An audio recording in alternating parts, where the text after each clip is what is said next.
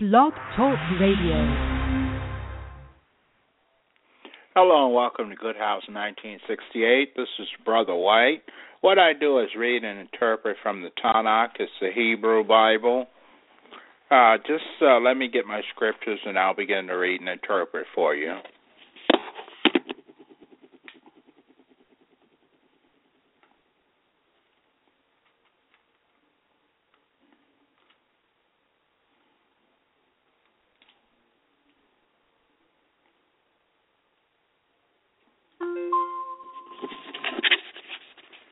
And it goes to say at Exodus or Shemot, chapter 20, Then God said all these words, I am good, your God, who brought you out of the land of Egypt, out of the abode of slavery. You are to have no other gods before me.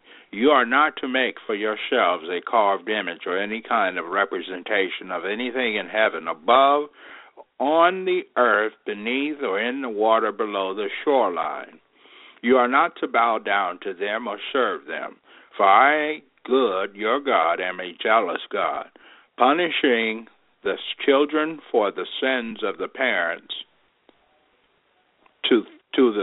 punishing the children for the sins of the parents to the third and fourth generation of those who hate me, but displaying grace to the 1,000th generation of those who love me and obey my mitzvah. So we see here that good doesn't touch those who don't hate him and obey his mitzvah, his laws. He helps them out. So this is why we want to love good and cherish good with all our heart and grow to love him for those who don't. You are not to use lightly the name of good, your God, because good will not leave unpunished someone who uses his name lightly. Remember the day, Shabbat, to set it apart for God. You have 6 days to labor and do all your work.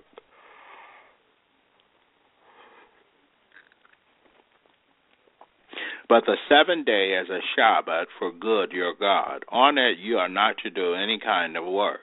Not you, your son or your daughter. Not your male or female slave. Not your livestock and not foreigner staying with you inside the gates to your property. For in 6 days good made heaven and earth, the sea and everything in them. But on the 7th day he rested. This is why good blessed the day, Shabbat, and separated it for himself. Honor your father and mother so that you may live long in the land which good your God is giving you. Do not murder, do not commit adultery, do not steal, do not give false evidence against your neighbor. Do not covet your neighbor's house, do not covet your neighbor's wife, his male or female slave, his ox, his donkey, or anything that belongs to your neighbor. All the people experienced the thunder, the lightning, the sound of shofar, and the mountain smoking. When the people saw it, they trembled, standing at a distance. They said to Moshe, You speak with us, and we will listen. But don't let God speak with us, or we will die. So here the people are beginning to fear God and not want to speak with him because of the fear of death. Moshe answered the people, Don't be afraid, because God has come only to test you and make you fear him, so that you won't commit sins. So we going back to the test thing, where the Bible says God doesn't test. But the test is you doing righteousness and obeying his commandments. This is what he wants to know. There is no test of life where he actually put a test before you, but to obey his commandments and be righteous.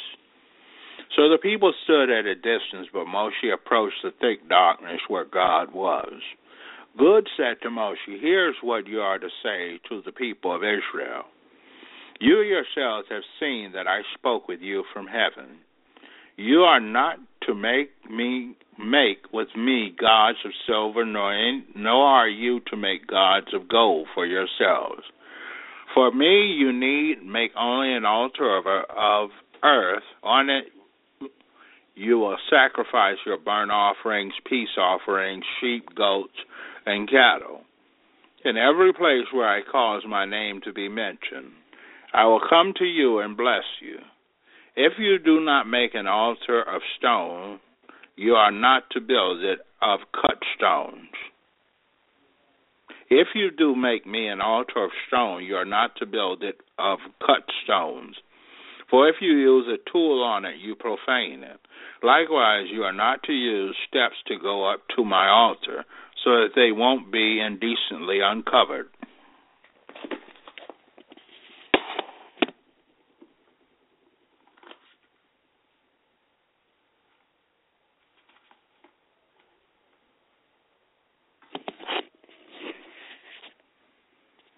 These are the rulings you are to present to them. If you purchase a Hebrew slave, he is to work 6 years, but in the seventh, he is to be given his freedom without having to pay anything. If he came single, he is to leave single. If he was married when he came, his wife is to go with him when he leaves. But if his master gave him a wife and she bore him sons or daughters, then the wife and her children will belong to her master, and he will leave by himself. Nevertheless, if the slave declares, I love my master, my wife, and my children, so I don't want to go free, then his master is to bring him before God, and there at the door or doorpost his master is to pierce his ear with an awl, and the man will be his slave for life. If a man sells his daughter as a slave, she is not to go free like the men slaves. If her master married her but decides she no longer pleases him, then he is to allow her to be redeemed. He is not allowed to sell her to a foreigner people because he has treated her unfairly. If he has her marry his son, then he is to treat her like a daughter. If he marries another wife, he is not to reduce her food, clothing, or marital rights. If he fails to provide her with these 3 things, she is to be given her freedom without having to pay anything. Whoever attacks a person and causes death must be put to death. If it was not premeditated but an act of God, then I will designate for you a place to which he can flee. But if someone willfully kills another after deliberate planning, you are to take him even from my altar and put him to death. Whoever attacks his father or mother must be put to death.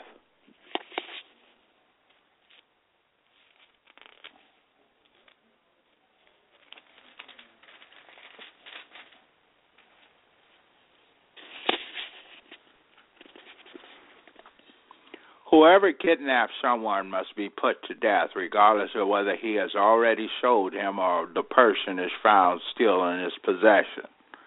Whoever curses his father or mother must be put to death. If 2 people fight, one hits the other with a stone or with his fist, and the injured party doesn't die but is confined to his bed, then if he recovers enough to be able to walk around outside, even with a cane, the attacker will be free of liability except to compensate him for his loss of time and take responsibility for his care until his recovery is complete.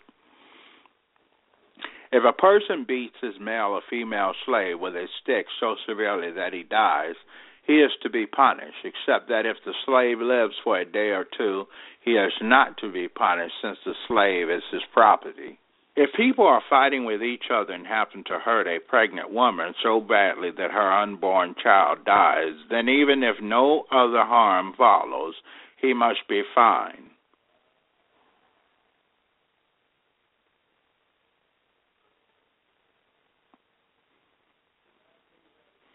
He must pay the amount set by the woman's husband and confirmed by judges. But if any harm follows, then you are to give life for life, eye for eye, tooth for tooth, hand for hand, foot for foot, burn for burn, wound for wound, bruise and bruise for bruise. If a person hits his male or female slave's eye and destroys it, he must let him go free in compensation for his eye. If he knocks out his male or female slave too, he must let him go free in compensation for his tooth. If an ox goes a man or a woman to death, if an ox gores a man or a woman to death, the ox is to be stoned and his flesh not eaten, but the owner of the ox will have no further liability. However, if the ox was in the habit of goring in the past, and the owner was warned but did not confine it, so that it ended up killing a man or a woman, then the ox is to be stoned, and the owner, too, is to be put to death. However, a ransom may be imposed on him, and the death penalty will be commuted if he pays the amount imposed. If the ox gores a son or daughter, the same rule applies. If the ox gores a male or female slave, its owner must give their master 12 ounces of silver, and the ox is to be stoned to death. If someone removes the cover from a cistern or digs one and fails to cover it, and an ox or donkey falls in, the owner of the cistern must make good the loss by compensating the animal's owner, but the dead animal will be his. If one person ox hurts another so that it dies, they are to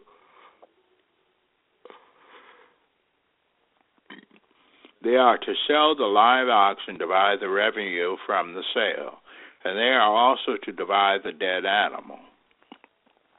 But if it is known that the ox was in the habit of goring in the past, the owner did not confine it, he must pay ox for ox, but the dead animal will be his.